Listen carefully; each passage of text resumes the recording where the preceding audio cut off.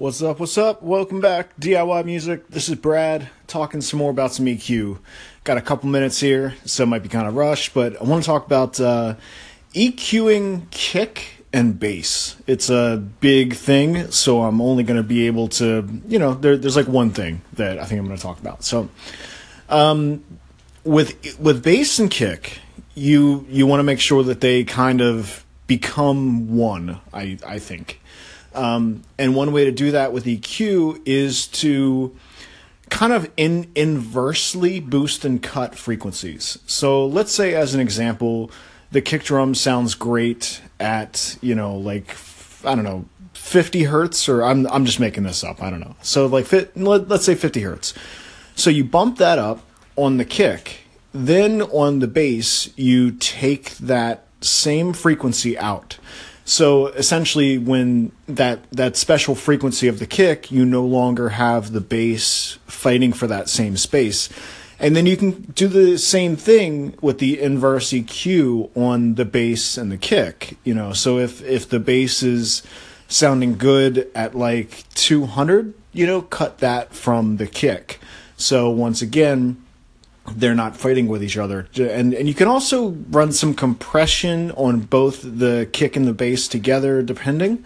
I like to sidechain, but that's all more compression stuff.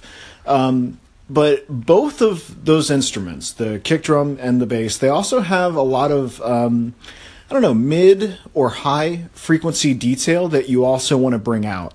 So on a live bass, this would be things, just like the punchiness of the bass, and same thing with the kick. I think the kick frequency perhaps might be a little bit higher, but just that click sound that lets people know, aside from the thump, that the kick drum is there. So if you're listening on bad speakers, like I did the other day, just playing some songs on the Echo Dot, not really the best speakers at all, but from a couple rooms away, that's what you hear when you hear the kick drum. You're not on bad speakers, you're not really going to hear the low end, but you will hear the top end of it.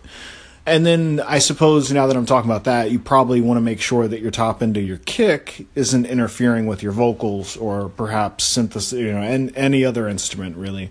And some of that comes down to panning and things of that nature. But so that's most of, as far as EQ goes, that's most of how I approach the kick and bass together. I actually do a fair amount. Well, I was going to say compression. Yeah, I'll typically sidechain compress the kick drum to the bass. That's a pretty standard thing I do whenever I'm working with those two instruments. So essentially, I know this isn't about EQ, but what you're doing there is, every time that the kick drum hits, you've got a trigger that ducks the bass for a second, which lets at least the first hit of the transient of the bass, lets it kind of hit on its own without any interference from the bass. And then the bass kind of bumps back up in volume after the compressor has done its thing. So that can also help. So all those things combined, and bass and kick are tricky. I would also suggest even like going on YouTube if you're interested in more, because it is kind of one of those things that everybody struggles with sometimes. But reducing the mud can also help. Like if you run both kicks and bass to an aux track, you can maybe even do some further EQ there to help clean up, any muddiness when they're combined together as well. And that, again, guessing perhaps around the 300 hertz range.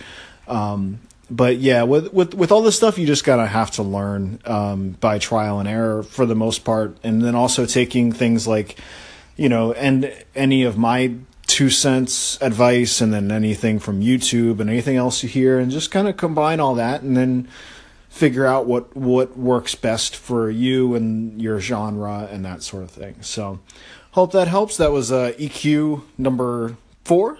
I don't know if I'm going to think of any more today, but I will try.